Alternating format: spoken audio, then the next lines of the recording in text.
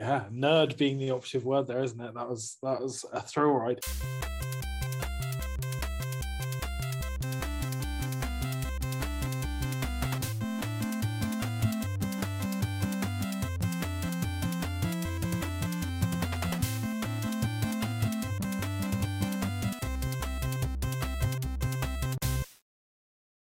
Welcome to Thinking Deeply About Primary Education, the podcast that makes time and space to think about pedagogy, teaching and learning, professional development, anything of interest to time-poor but enthusiasm-rich primary teachers. This week, I'm joined by Neil Almond. Good to be back. And Adam Smith. Hello. And Adam, you're going to be the focus of this episode. It's almost like the second part of our religious education talk. But first, Neil, what you reading for?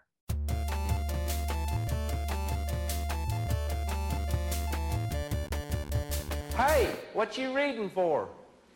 So I've been quite fortunate that I've managed to get my hands on a copy of The Science of Reading, a handbook, the second edition, which came out, and it's a 605-page epitome of just the latest research. You can imagine the conversations that Chris Such and I are having behind the scenes all about this. And I've been taking it chapter by chapter. You don't have to read it in any kind of particular order whatsoever, but I've gone for recently a chapter called Models of Word Reading, What Have We Learned? And that's by Mark Seidenberg, Molly Farry-Thorne, and Jason D. Zevin, which is probably the coolest research name out there, I think.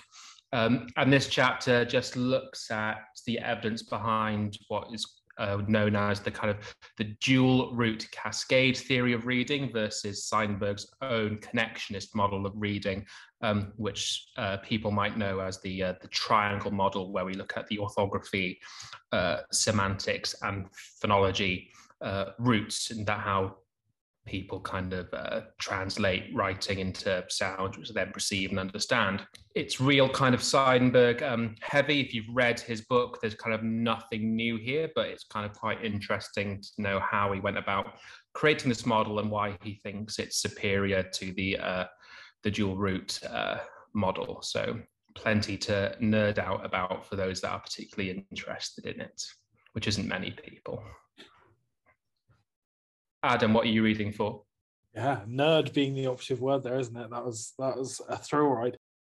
So I am reading How the Other Half Learns by Robert Pondischio, which is a book that I think John Hutchinson recommended it, so I put it onto my Kindle and started reading it on the way to work. And it's about Success Academies in New York, which is a kind of chain of charter schools. And it's about their battle. I mean, it really has been a fight in New York between the public school system and this charter school system, and about the kind of culture in those schools.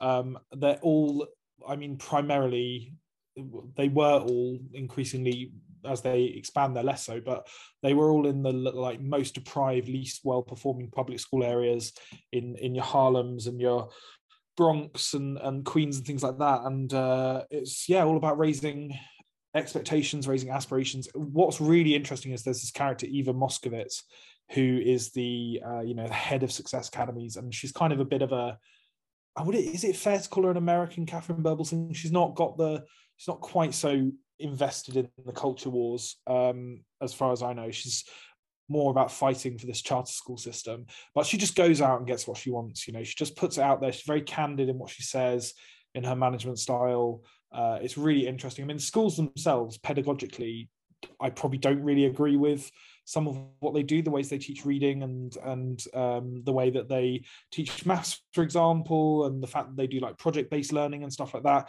It's not as kind of like British trad as you would expect in terms of the pedagogy and the curriculum, but the fact that she thought this was a way to increase social mobility and outcomes for the poorest people in New York, and then she just went from like one school to like hundreds of charter schools, all doing this, and just kind of like went to war with the unions and went to war with different people. I found that very interesting. I think sometimes you just need these forceful personalities to make change happen. We've all talked at length about are sort of like changes that we would like to see. And maybe it just needs an Eva Moskovich to go out and bang heads together and get things done. Oh, and Kieran, what are you reading for? So this week, I've been reading Effects of Working Memory Capacity, Bilingualism, and Language Proficiency on Ambiguous Relative Clause Attachment. And it's a really interesting paper that I think allows us to see some of the parts of being fluent in a language that we almost take for granted. So I'm going to give you guys an example, and I want you to tell me where you would attach the relative clause or the so the friend of the movie star who was sitting on the balcony was under investigation. Who's sitting on the balcony? The friend of the movie star who was under investigation was sitting on the balcony. Yeah, that's what I would have gone for. But it almost seems too obvious. It must be a trick. So I'm kind of thinking about it too much. Oh, is it because the friend of the movie star who was sitting on the balcony was under investigation? There's no wrong answer. There's no right answer. But what they do is they investigate what the preferences are in people who only speak English, people who speak English and Spanish, and then are there other similar situations in Spanish as well? And so they have this group. So for instance, if it was the movie star who was sitting on the balcony, it's people who would choose that because it's the word the noun that's being processed. Whereas the friend has been processed quite a bit ago in the sentence. And so they're exploring that.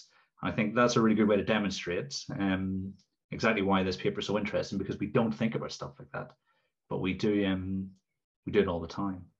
You know, so if you're going to call anyone a nerd, Adam, I reckon me and Neil have both done ourselves into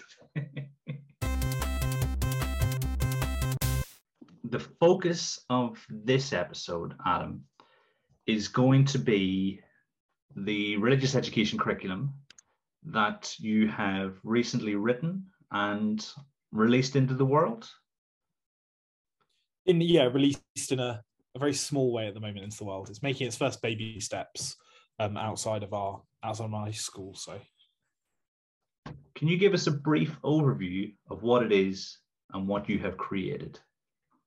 Yeah. Okay. So it is essentially a fully resourced year 1 to 6 RE curriculum that consists of some of the units are half-termly units, some of the units are termly units, but it's clustered together into termly units. Essentially, I think as I've been on the podcast before, people know I started as a secondary RE teacher, and I was recruited into my current school in part to work on this curriculum project alongside, actually teaching and being class teacher. And it is the fruition of that project. So we sat down in January 2020 to sort of map out the essential kind of columns of knowledge that were going to be in there, and the threads that we're going to pull through, and which religions we were going to feature, and kind of what cultural knowledge we wanted to be in there. And then during COVID, I spent a lot of time planning it. And then I was also, I sort of planned a half term, and then I virtually taught all 6-year groups. So I recorded all the videos for all 6-year groups during the first academic year of COVID. Second academic year of COVID, I recorded even more videos, but was also doing class teaching as well. And it meant that I actually got really familiar with this curriculum from a teacher's point of view. I taught all the way from year 1 to 6. It's a year 1 to 6 Key Stage 1 and Key Stage 2 curriculum. And yeah, so it's basically, in its physical form, it is PowerPoints for years 1 through to 6. The Key Stage 1 PowerPoints are kind of almost like a script for teachers. Sometimes they're like quite a lot of text on the page, because it's almost like doing a class book. Sometimes it's like I say, like a script, so you're sort of talking about certain concepts and ideas in a way that are Key Stage 1 appropriate. Sometimes it's looking at images and things like that and discussing with the class, this is the inside of a mosque, or this is a painting of the nativity, what can we remember about it? And then Key Stage 2 is more the PowerPoints are there to be read with the class, and the PowerPoints are there to prompt questions and knowledge and discussion. And then there are booklets that go with it as well. I think for some reason, people really fixate on the booklets as if the booklets are the main kind of method through which it's taught. But actually, I think that can be the case sometimes if they're really heavy, if a lot of the text and the reading is in the booklet. But these booklets are more to consolidate the knowledge and to offer extended writing opportunities. They're much more a complement to the PowerPoints, and I guess the PowerPoints are a proxy for the teacher standing in the class teaching. Yeah, and so they cover all 6 of the major world religions. Well, you can't see me doing air quotes there if it's on a podcast, which is great. Air quotes, major world religions, air quotes, which is Christianity and Islam, which is like the focus that runs through all of it. Key Stage 1 focuses pretty much solely on Christianity and Islam to really lay those foundations. And then Judaism, Hinduism, Buddhism, and Sikhism all get a term, or Buddhism gets a half term. So that's what it is. And it's, like I say, it's making its first tentative steps into the world. So another primary school in our trust has been teaching it this academic year. We've had it embedded for 2 probably full academic years now. And then it's sort of like, I won't say obviously not final form, but it's first draft, first public beta form is going out to a couple more schools. Hopefully maybe more will get on board before September, starting in September. So very exciting times. Nice. I mean, I reckon that would be immeasurably useful for a lot of people, because if I think about my own upbringing, it was very narrow in terms of the theology that was explored, very much open to other people's opinions, other people's sort of world views. But when I went into the classroom in England, I had a lot of learning to do very, very quickly. And I think had I been able to draw on your expertise, then that would have made learning about Sikhism much easier than it was. I was going to say, I saw you wince, Adam, when Kieran mentioned the phrase worldviews there. Just a quick jolt of, I was like, is he trolling you on purpose with that phrase? We can talk about worldviews later, because it's not. I've written a piece for RE Today magazine with a colleague of mine who is quite. The whole point of this piece is that we're quite at polar opposites in terms of the way we look at RE. And it was about this like conference that we went on, this symposium. Again, you can't see me doing air quotes around the word symposium, but there we go. This symposium we went on, and how we actually reconciled ourselves a little bit more. So although I do wince at worldviews, it's not quite such an all-consuming cringe as it perhaps was a while ago. But this definitely is something. In RE, there is this debate about worldviews, and then in the same breath as people say worldviews, people in a very derisive way say, well, we've moved on from the world religions paradigm, and the world religions paradigm is framed entirely in the negative as something that is old-fashioned and bad and, like from the 1950s. And this is an unashamedly world religions paradigm curriculum. It looks at faith using, I don't want to say old-fashioned methods, but methods that I think are still the best way to get students to engage in the world around them without it becoming an intensely like personal, self-reflective. I mean, naturally, any kind of RE is going to be personal, self-reflective, but that's not the purpose of this curriculum. The purpose is like the powerful knowledge, the important knowledge, the relevant knowledge about these religions, and how we kind of, I don't want to say transmit, because that reminds me of like the banking method and Freire and stuff, and I'm still not quite disposed of that kind of philosophy of education stuff that I did in my degree. Transmit's not the right word, but like introduce students to and get them engaged with and get them discussing. I think you said about Sikhism, and that's the thing about being an RE person, is that I don't have any expertise in Sikhism. My degree was in theology. I come from a Catholic Christian background. That's where my expertise lies to some extent. I know a bit more about Islam. The whole point of the reason I'm calling it a sort of beta program is that obviously I've used some research and external sources to create the bits of this that I'm not confident on, and even the bits I am confident on as well, because that's how you write a curriculum. And if there are people out there who are from a Sikh background or have better knowledge and expertise in Sikhism, hopefully the idea is that this isn't just a one-way project of putting it out there and saying, I'm brilliant and this is fantastic and you should use it, but that it will be beta 1, beta 2, and then eventually there'll be a sort of a more polished alpha version of it that will go out in maybe more broadly. Because at the moment it's like I say, it's a public beta, so I'm kind of controlling which schools are using it so that I can keep a lid on things, because there is a gap in the market for it. So there is some demand for it, and I'm a little bit scared that I won't be able to kind of not have control over it. Control is not the right word, but have I don't want it to scale too quickly, because I want to be able to go in and do the CPD myself and offer support myself and things like that. So what must you have been thinking when it went into the Discord, which you thought was a relatively small sample of teachers, and then all of a sudden every school, south of Birmingham wanted to have it as their RE curriculum? Well, I mean, the good thing is that I know how hard it is to see something that you really like and then try and get it past your SLT and get the funding for it and do the invoices for it. So it's all very well having like 100 schools say, or 100 deputy heads, or head of curriculum say, oh yeah, this is brilliant, absolutely what I've been looking for, 100% want to get it on board. And that translates into like 3 people who might actually get around to like paying the invoice for it and arranging the CPD dates and actually implementing it. So that is a mercy in a way, is that loads of people are interested in it. I love that. It's fantastic. It's brilliant. I love talking about it. But I'm quite glad that it's a fairly difficult process, because it shows that people actually have to be quite committed to taking it on board. And, there is a cost associated with it as well, because the school essentially brought me on for a year and paid me for a year, more or less, to just be an RE nerd, and and it's to repay that investment and to get that investment not in sort of time from schools, to make sure this is something they actually want to take on board and use. I don't think it's not a huge outrageous amount. It's £400, which is at the moment, will get you the curriculum. It's not a per year thing. It's, you pay that and then we get you the curriculum. So the worldview thing wasn't me trying to troll you. I do remember our conversation about it though, although it was quite a while ago now.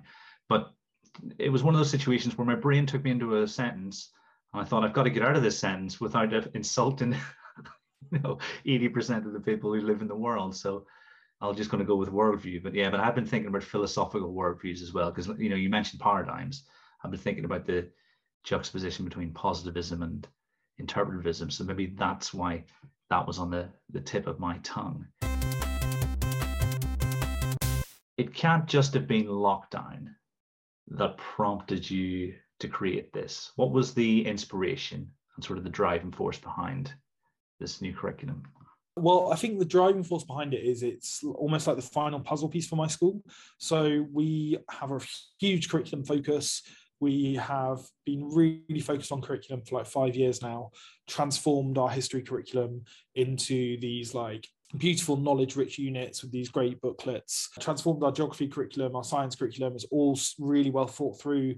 It's all really well sequenced. It's all connected. It's beautiful.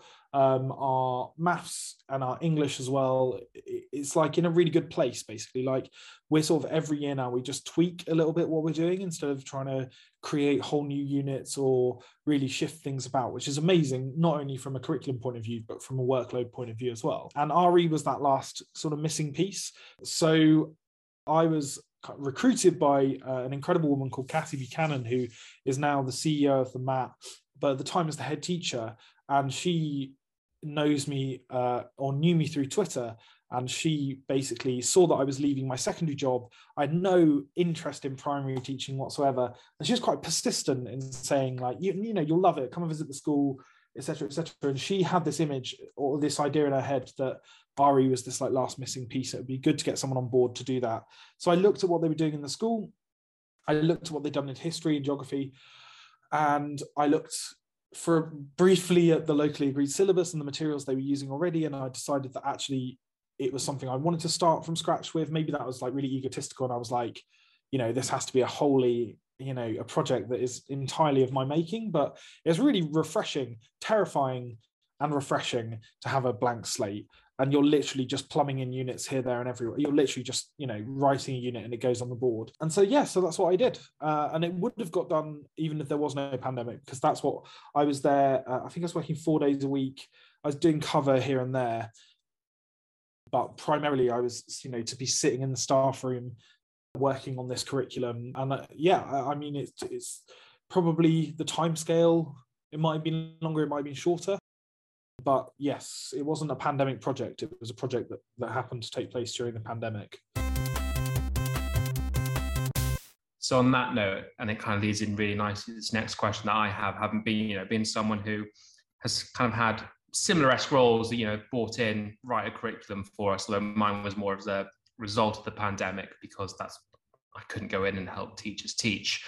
What were your guiding principles kind of throughout this process of writing this RE-based curriculum? I made no secret of the fact that I'm writing a book at the moment on primary RE, talking about the curriculum and what I've done at my school and how other schools can kind of like, it's about teaching RE essentially in the primary setting. And I was writing a chapter this week, and it was why should you teach RE? And I kind of built it into like 5. I've broken each of my chapters down into 5 sections to make it a bit more manageable for myself. And it was like, why are you teaching RE? And it was section 1 is you have to. So a guiding principle behind it is there has to be on the national curriculum.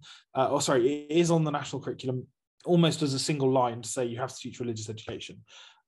And that gives us as an academy a lot of freedom. But again, it's that paradox of freedom is actually very constraining, because suddenly you've got infinite choice in terms of what you do.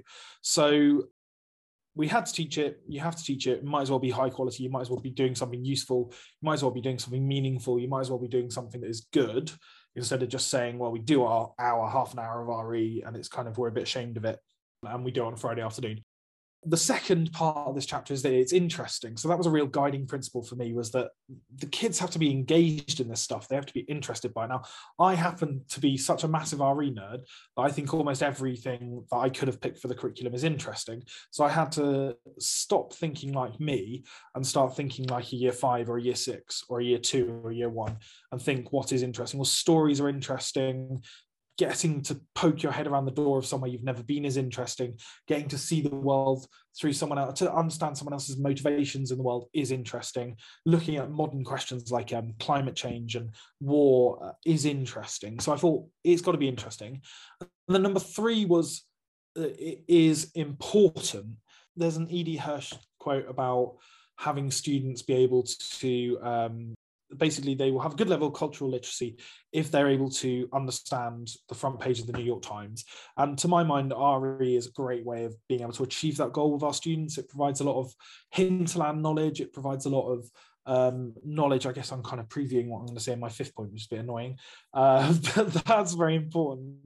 RE is unlike almost any other subject because it has this massive caveat over it that our students go off to many, many different secondary schools, and there's always a slight chance that they will go off to a secondary school that, for all that it's not as common as it used to be, but it's still fairly common, that will not teach RE again as a discrete subject.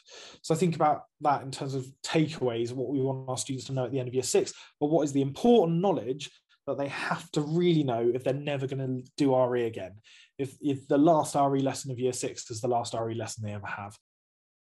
Similarly, if they do end up doing RE again, what is the important knowledge that my secondary teacher brain thinks should be embedded? So that was another sort of lens through which I looked at this. Another guiding principle was what is important if either they never do RE again or they have to do RE again. What is important? The fact that it's powerful is something I strongly, strongly believe. So number 4 is that it's powerful. The knowledge that students gain in RE is exactly the kind of knowledge that provides, opens doors for students. So all the kind of things that we think of as indicators of social mobility. So being able to go to art galleries and interpret the art that's on the walls there, being able to pick up literary fiction novels, being able to really enjoy our culture, and I mean all elements of our culture as well, not just what we would cliche kind of call high culture. RE helps with that. So when we're looking at sort of stories from the Old Testament, stories from the life of Muhammad, stories from the life of Buddha, these are all powerful stories that give our students different lenses through which to view the world. Looking at, like, knowing what happens inside a mosque is powerful, because then you can have a conversation with someone who and have something in common with that person, even if they might be from a very different cultural background. And you can also act respectfully now when you go to a mosque or you go to another country that is perhaps predominantly Islamic. Our students have that kind of powerful knowledge. So I think that's another guiding principle, is what is the power of this knowledge? How is it actually going to, our students in our school are, you know, they're lucky to live in very central London, but they're also, some of them are quite profoundly deprived families. How does RE actually help with that? It's not just another bit of kind of useless knowledge. What is the power behind it? And then lastly is that it builds on the whole curriculum. So where does RE fit in? Another guiding principle, I guess. How does it fit into our history curriculum? Luckily, it fits in really well with our English curriculum, because we do all sorts of things. We do like Krishna stories in year 5. So we do Hinduism in year 5. But as I said, it's the hinterland knowledge as well. So Christine Council does this great bit about the SATS paper from years ago about the dodo, and how you can draw out of that all these different specific domain words, so historical words. You can draw out of it scientific words, you can draw out of it. And a large amount of those words are RE words, like sacrifice, for example. You know, the dodo sacrificed itself. And so our students need to have a whole schema around that word sacrifice by the end of year 6, because it builds up to an idea that will be reintroduced in year 7, 8, and 9. So those are my guiding principles, really. And that's fortunately a little preview of what's coming in the book, because those 5 things are the things that really drive me forwards with RE, is that I really, really believe that this subject actually does all those things. I think if I didn't believe that, I think I'd have to find a different career, really.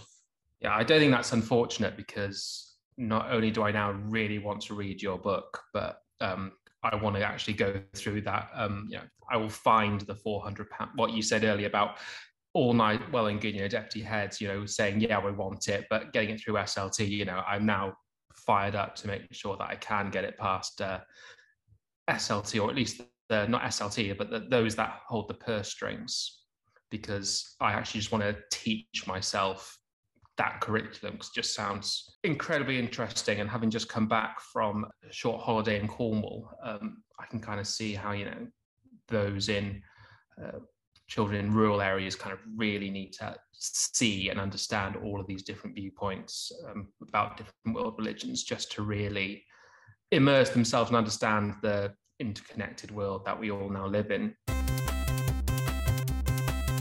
So given all of that, what was the toughest part of the process? I think I have 2 answers to this. I think the first one is the Sophie's choice of curriculum choice. And there's a lot said about Key Stage 3 curriculum choice, especially because up until really fairly recently, a lot of schools, including my previous secondary school, shrunk down Key Stage 3 to just 2 years. So they would start teaching in GCSE in year 9. And that led to a lot of teachers having to get rid of essentially an entire year's worth of content and shrink down what they would do, because by the time you get to GCSE, everything is very prescribed, and you teach, even the order in which you teach things is almost set. Whereas at Key Stage 3, you have a lot of freedom about what you do. And so it's really upsetting for teachers. It was really upsetting for me to only have 2 years of Key Stage 3, because there's so much you want to do in so little time. So when I arrived in primary, I thought, with that on my shoulders, that choice was going to be the hardest thing.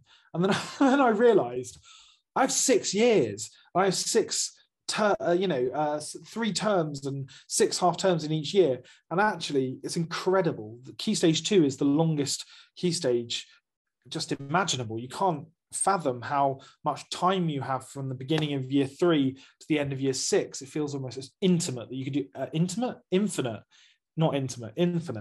You could do anything in that time. It's so long. And even Key Stage 1, you got your 2 years to lay your foundations there. And so it was tough spending that time wisely. It was tough not just doing, like the chapter I was writing today was about how every RE curriculum that people write is naturally a reflection of their person and their interests. And mine is no different. There's a lot of art in mine, for example, because I'm really into my art history. I think it's fascinating how we can use art as a lens through which to teach RE and get children to understand RE better.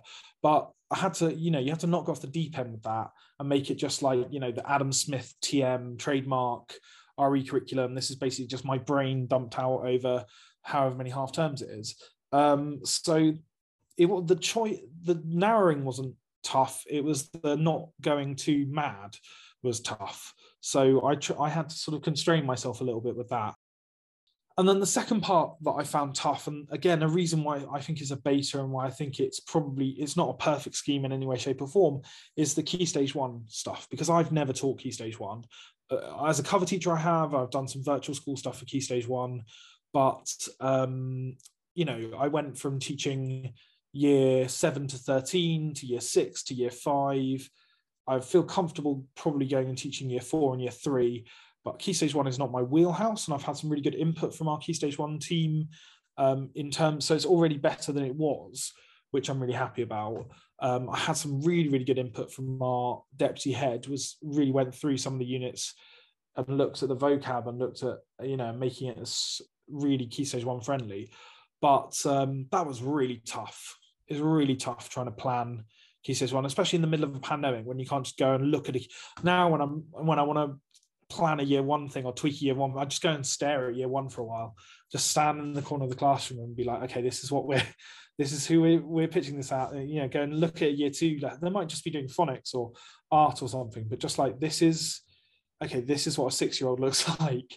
This is what we're doing. You can't do that in the middle of a pandemic. They're imaginary. So not only are you like recording these videos for imagined 5 or 6-year-olds, but you also desperately racking your brains trying to remember what a 5 or 6-year-old looks like. Like, are they already 5'10" by the time they're in year 2? Like, I don't know, because the pandemic does funny things to your brain, and really, I couldn't really recall. So that was tough. That was really tough. Key Stage 1 was really tough. But, the proof is in the pudding.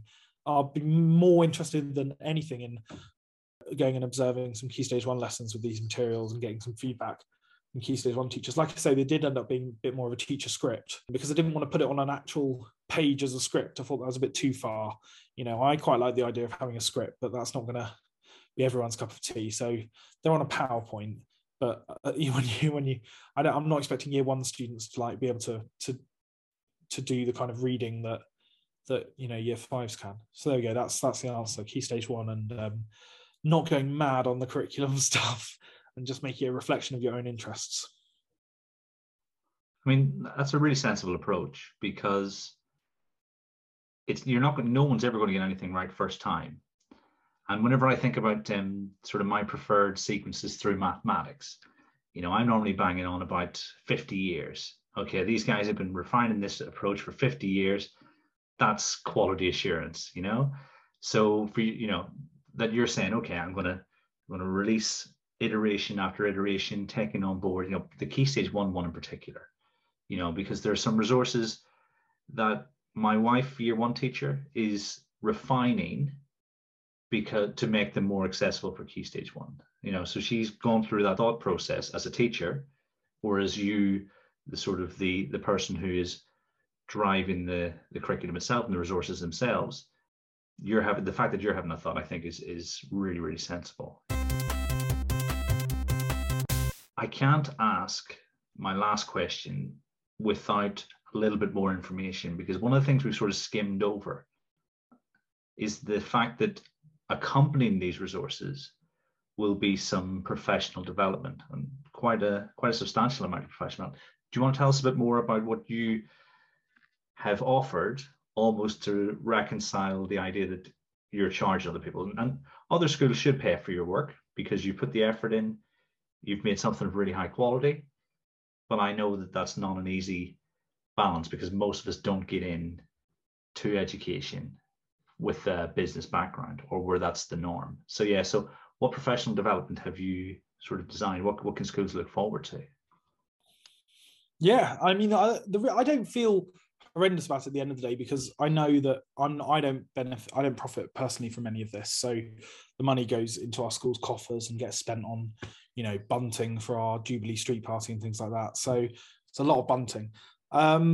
So what do I mean, I love doing these Twilight CPD sessions. I've done a few of them now, and I turned up in the pouring rain the other day to a really nice school in Peckham that's taken on our curriculum, and I had I've got my like RE Go bag that sits in my classroom for when I go and do CPD. that's got like, I basically just went around the school at some point and stole the top like strata of RE booklets from classrooms. I was like, I'm not going to pick the most beautiful booklets. I'm not going to pick the most, high achieving booklets. We're just going to take the top 20% and we'll just take whatever's there. And so that's my kind of like honest approach to it, is like, this is what it looks like in our school. So these are the kind of outcomes that we've had. Oh, they missed a lesson here. Yeah, of course they did, because, they had sports day. Oh, this piece of writing goes completely off the wall because, yeah, of course it does. This is me presenting a realistic idea. So turn up, hand out all these curriculum materials, hand out an overview of the curriculum, and then just talk about this RE curriculum that I've made, basically a bit like I've done in the podcast. So just go kind of mad on the enthusiasm. And I think a lot of the feedback I've had about these sessions is that because I'm so enthusiastic about it, because it is my sort of like pet project, because I love it so much, it gets a lot of staff on board who might be quite skeptical about working with an outside scheme of work or working with they can see that it's something that kind of has had love put into it and thought put into it. So I go and I talk about the rationale behind it, show off some of the resources, some of the PowerPoints. There's no real set flow to it. It just it's based on people's feedback in the room and questions that they might have. I don't even have a PowerPoint that I use. I just use my sort of like iPad and I write down notes as we go. And so there's that CPD session introducing it, which was one of the reasons I've sort of said that it's restricted to London, really, is because I don't want to be taking loads of time off. I'm a full-time class teacher. I'm really fortunate to have a full day of PPA on a Wednesday. So if I can leave school at kind of like 2:30 to get to another school at 3:30, 4 o'clock. So someone was asking me the other day in Sevenoaks, and I was like, looking at train times, like, yeah, okay, we could stretch to Sevenoaks. It's also quite a London-centric curriculum. I'm really obsessed with the local in RE. So almost every kind of example of a church and a mosque and a Gurdwara is in London. One of the units is specifically looking at Christianity in London. So yeah, that's, if you kind of contact me and you're saying that you're in Falkirk, probably won't be able to get there after work on a Wednesday. Although I guess I could always do virtual CPD. I'm just so like averse to Zoom now, having been through the pandemic. And then like ongoing professional support. So whatever you want that to mean, really. Like, I love talking about this thing. I love going into schools to see it in practice. I love doing coaching on it. I love getting feedback on it. So that's why I want to keep it quite a small project at the moment, because I want to be able to genuinely offer that to people, because it's quite difficult. A lot of people who get lumbered with being the RE lead, I think we talked about this before, that it's seen as a bit of a stepping stone for the, an NQT +1 to do until they can be the English lead, or until they can be a year lead. I was going to throw an unexpected question your way to see if there's anything that you would be taking away for future instances of curriculum design from listening to Adam. It would only just be mirroring kind of what Adam said, really. It's like with that carte blanche, like, oh gosh, I can now write a history curriculum. What does that look like? That can look like anything that I want it to, and the kind of the social responsibility that goes with that. Like, am I teaching them the right thing, the wrong thing? And yeah, just kind of like what does this look like at Key Stage 1? Because my unpopular opinion, I don't know if it is unpopular, it might be quite popular actually, is that for Key Stage 1, particularly year 1, like your history, geography, RE, all those kind of humanities could just be done through like, right, kids, like sit on the carpet, I'm now going to read you a story. And it could just all be done through story. And if they're not putting pen to paper, then they're not putting pen to paper. That's absolutely fine. It's just like, if they're coming up to year 3, having a rich bank of, historical stories and, stories about religion and stuff like that, then I think they'd be far better than in a far better position than just, I'm going to try and teach you some RE for 20 minutes and get you to fill out a worksheet in those last kind of 10 minutes because I've overrun.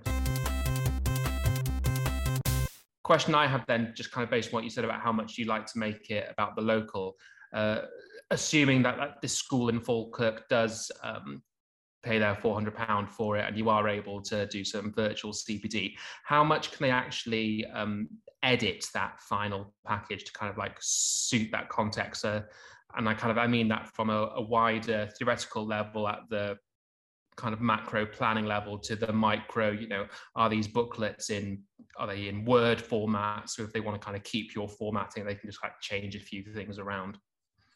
So it's an interesting conversation we've had, because this gets to the real mundane kind of like stuff about sharing a curriculum with other schools. When we've shared other elements of our curriculum, it's been quite locked down and heavily designed. So we've got like a graphic designer who works for our school, who does incredible work on our wellbeing curriculum, for example. We've been selling that and sharing that with other schools, but it's quite a lockdown product because it's in these beautifully designed booklets that we send out. We actually send out the physical copies of them to other schools. There are pros and cons to all these different approaches. There's a pros and cons to sending out as like Word documents and basically letting schools have their complete way to it. And there's also pros and cons to sending out under a bit more of a lockdown format. So I am sending out the booklets as PDFs because I think that I don't know. I think you have to be realistic about it. You don't want it to just be whacked on TES by some like rogue kind of teacher. You don't want it to be perhaps shared in a way that you lose control or ownership over it. Maybe I shouldn't be as worried about that as I am, but it does, I wouldn't want to see kind of mutilated. Not that I think people do terrible things to it, but like, it would worry me slightly to just send it out in a totally open format. I don't know. I mean, that gets to kind of like almost an egotism on my part about it. But anyway, there is a deeper thinking behind sending out in that way. So if a school did want to, alter the content, I've got more freedom over the PDF, over the PowerPoints, because you can't really lock those down too far. They are always going to be open to see in that format. And then what I've had other schools do before is use it as a template for creating their own units. So say that they did want to do, say it was going out to a school in Newcastle and they wanted to do a unit about Christianity in Newcastle. They can see how I've planned out the unit about London, and they could kind of create their own unit about Newcastle using a similar format. So I think that would be a good compromise. And again, I can support with that. I can provide templates for people. That's what I've done in the past. But yeah, it's a weird thing to do, is to send this out into the world. You're going to lose control over it. You're going to lose, that you have to give up some of your preciousness about it.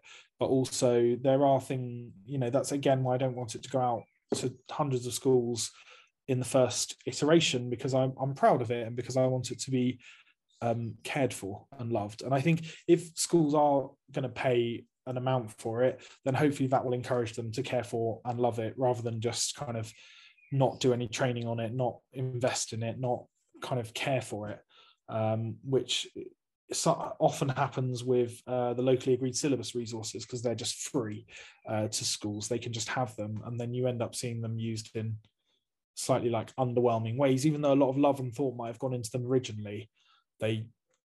Because they're free, schools don't value them. And so schools don't do training on them. And so schools don't have people who are invested in teaching them, which is, I guess, not really the opinion that I thought I would be having, but it is apparently the opinion I have. So. Yeah, that's a really interesting, different way to look about it, because I used to be quite happy and quite content with the idea, a school or a person within the school has created something, then they have that freedom to retain it. And if they want to, sell it on, despite the fact, the taxpayer is technically paying for our salaries, so shouldn't all kind of schools benefit from that, because it's the taxpayer, not the individual school, etc. So, shouldn't curriculum resources, be given away? But I kind of, that's given me something to think about, this idea that if it is just given away for free, then, what happens to it? Is it valued? Does it then actually get implemented well in the classroom? So that's certainly given me another perspective to consider such things from. Yeah, there's definitely a psychological phenomenon about that. Did we discuss that before? I think we possibly might have. But yeah, if you put a small arbitrary price on something as opposed to free, you're going to get more engagement on where you placed a value on it. And I'll need to really rack my brains to think, who did I have that conversation with? Was it Chris Such who wrote the blog post about things being free and available? And I guess I disagree with him. And I'm not just saying that because that's the situation I find myself in, but I do think there is something to be said, like you say, for the psychology of we've paid for this, we've invested in it. Because I'm a nerd, I was looking at spelling schemes because we have a scheme that we use. There we go. And there are better schemes out there and there are worse schemes out there. And I was really intrigued by this scheme that Jason Wade has called Sounds and Syllables. And he sells it and it comes as a package and you get CPD with it and stuff like that. And I think if it was free, I'd probably have just butchered bits from it and kind of not really taken on board the whole approach. And I'd have used a bit here and there, and I might have put a booklet together with a couple of photocopies and maybe used it as an extension thing and not really given much thought to it, and kind of not really used it in the proper way because it's a whole considered scheme and it's got loads of, it's not just what I really like about that scheme is that I think there's like 5 different elements to it, 5 different parts of teaching spelling.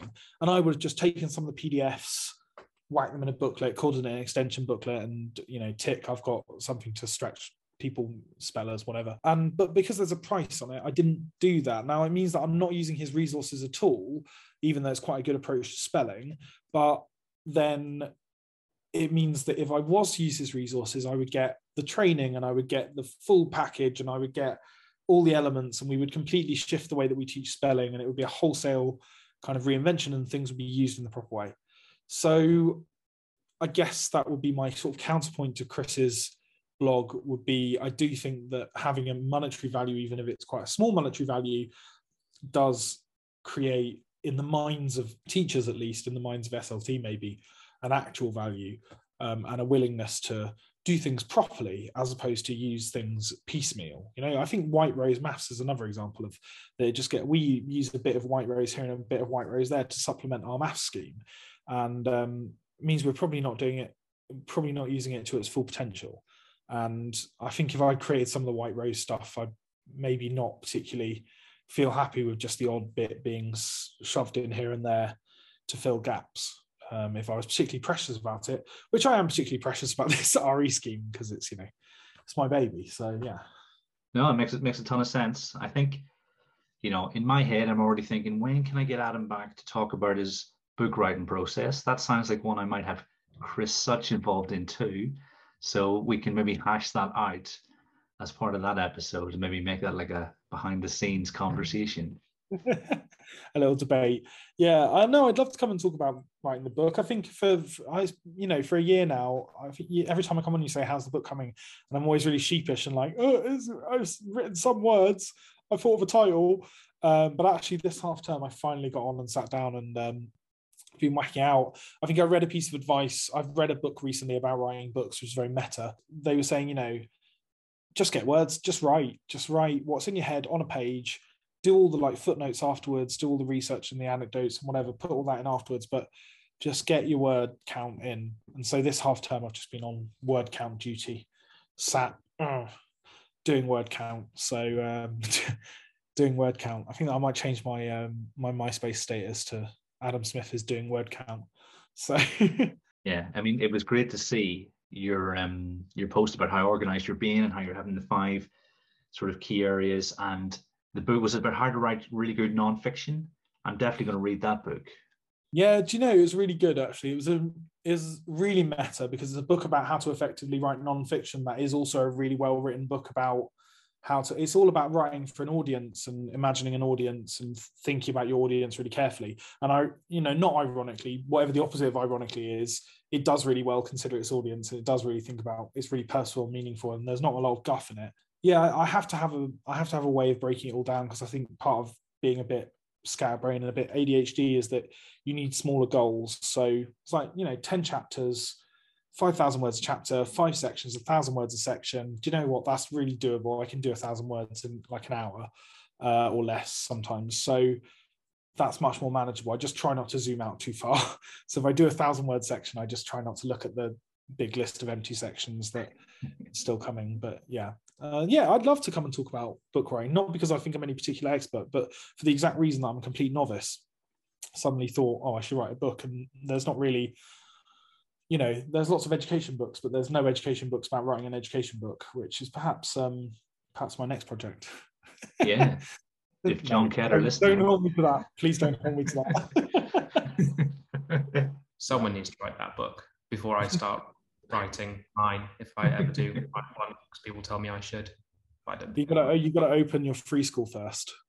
Free school and then the book about how well the free school went or how badly it went. I'd rather read a book about how badly it went. I mean, it's going to be called the Neil Almond Free School, or NAF School for short. So it can't, Exactly. It's going to have to go terribly badly, but it will have a really good RE curriculum.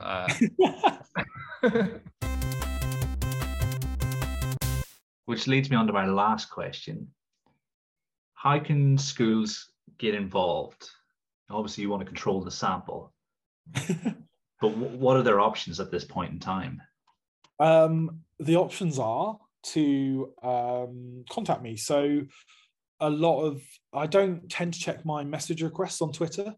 So if you're wanting to contact me, the best way is to email me through my school email, which is adamsmith@charlesdickens.southwark.sch.uk, or if we mutually follow each other on Twitter, then definitely DM me, or if you know me, if you're not in the TDAPE Discord, then you should join the TDAPE Discord, because I do respond to messages on there.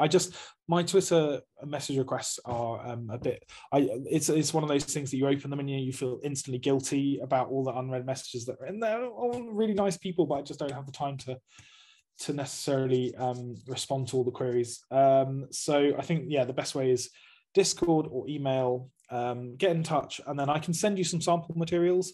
So we have two schemes of work a year. I want to say year 2 and a year 5 scheme of work, but that might not be right, that are available for you to look at. And there's also a spec sheet that explains some of the rationale behind it, and the cost of it. And then, and then we can invoice you for it, and I can come in and do some CPD. And then actually, it's not quite ready yet. It's one of my summer 2 big jobs is to get it ready for, so the curriculum materials will go out probably in just before the summer holidays to those people who've kind of got it on board. But at the moment we're in less than 10 schools, and I think it'd be nice to, 10, 20 would be a manageable number. Like I say, London is kind of an arbitrary geographical limit I put on London and areas of the southeast that are nice. So I'm not going to go to East Grinstead, sorry. I'm not going to go to Crawley. But I will go to Windsor, and I will go to Rochester, because I like Rochester. So that's a joke, by the way. I mean, it's probably not really a joke, but get in touch, and I'll chat to you on Zoom or in person at the pub, which I've done before, which is nice, or over the phone, which I hate. So can we do it on Zoom? Yeah, I don't like telephone calls either. People don't understand what I'm saying, so I spend a lot of time going slowly and repeating myself. I don't know what it is about phone calls that are so horrible. Why? Like, even doing a WhatsApp call is nicer than doing an actual telephone call. I really hate phone calls. You'll have to let us know when you're in Rochester, because there's that's quite close to where we are. Yeah, nice, definitely. Well, you could probably see from the end of my road, because I live in Southend. You can see Kent, and wave over. On a good day, you can see all the way to Herne Bay and Whitstable and things. So. Yeah, I mean, I see no reason why 5-10 years from now this won't be the prescribed national curriculum for religious education. 5 years? That's a bit. 2 years. Surely. I mean, when are you becoming education minister again? Because you can definitely wangle that. No. It's I mean, it's a bit like the book. There just isn't something equivalent that fills this gap. So that's what I like about this in a way, is it's not going up against.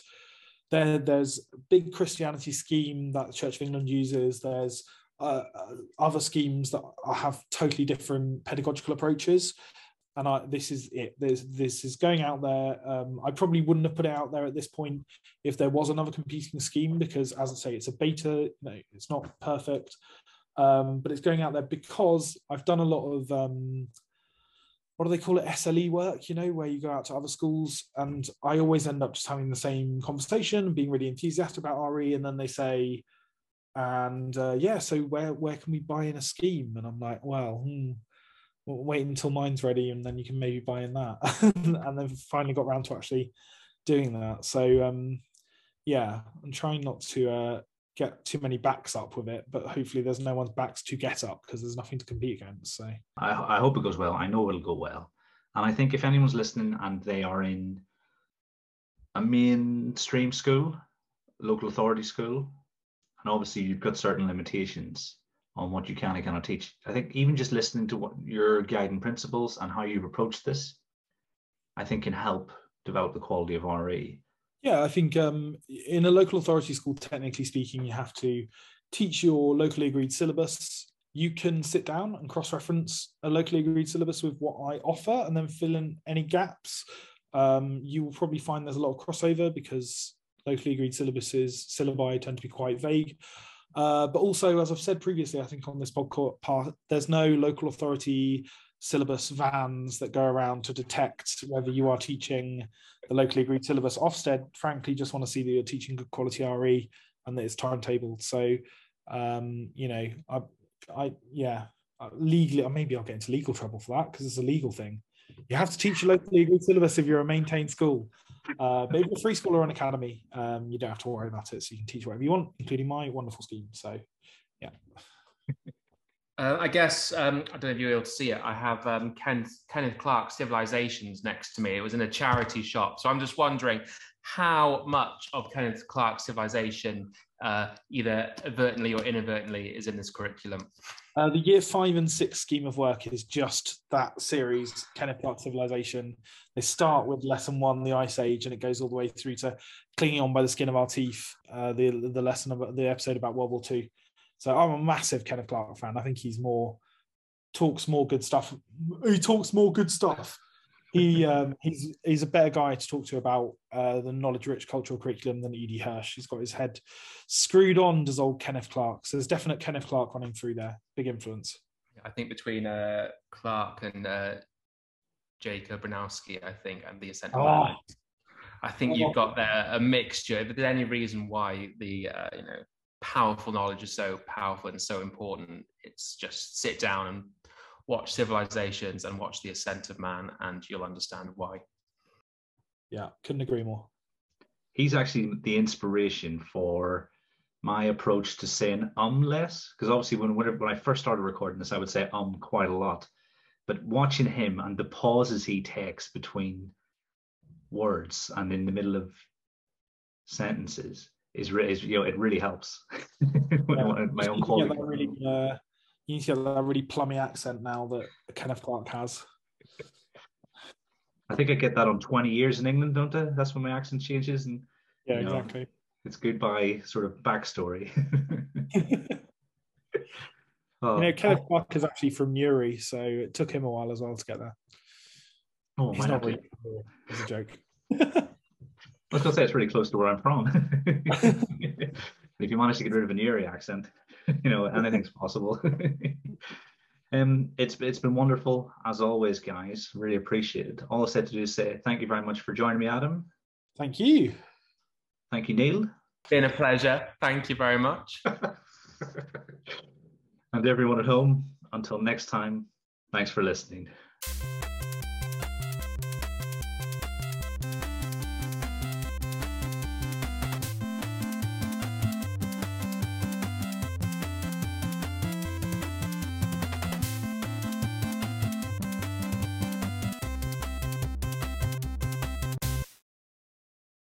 Sorry, Adam, we're just kind of talking about what questions can we throw at you last minute without you've actually been prepared. Oh, it's fine. Lob away, it's fine. Don't worry.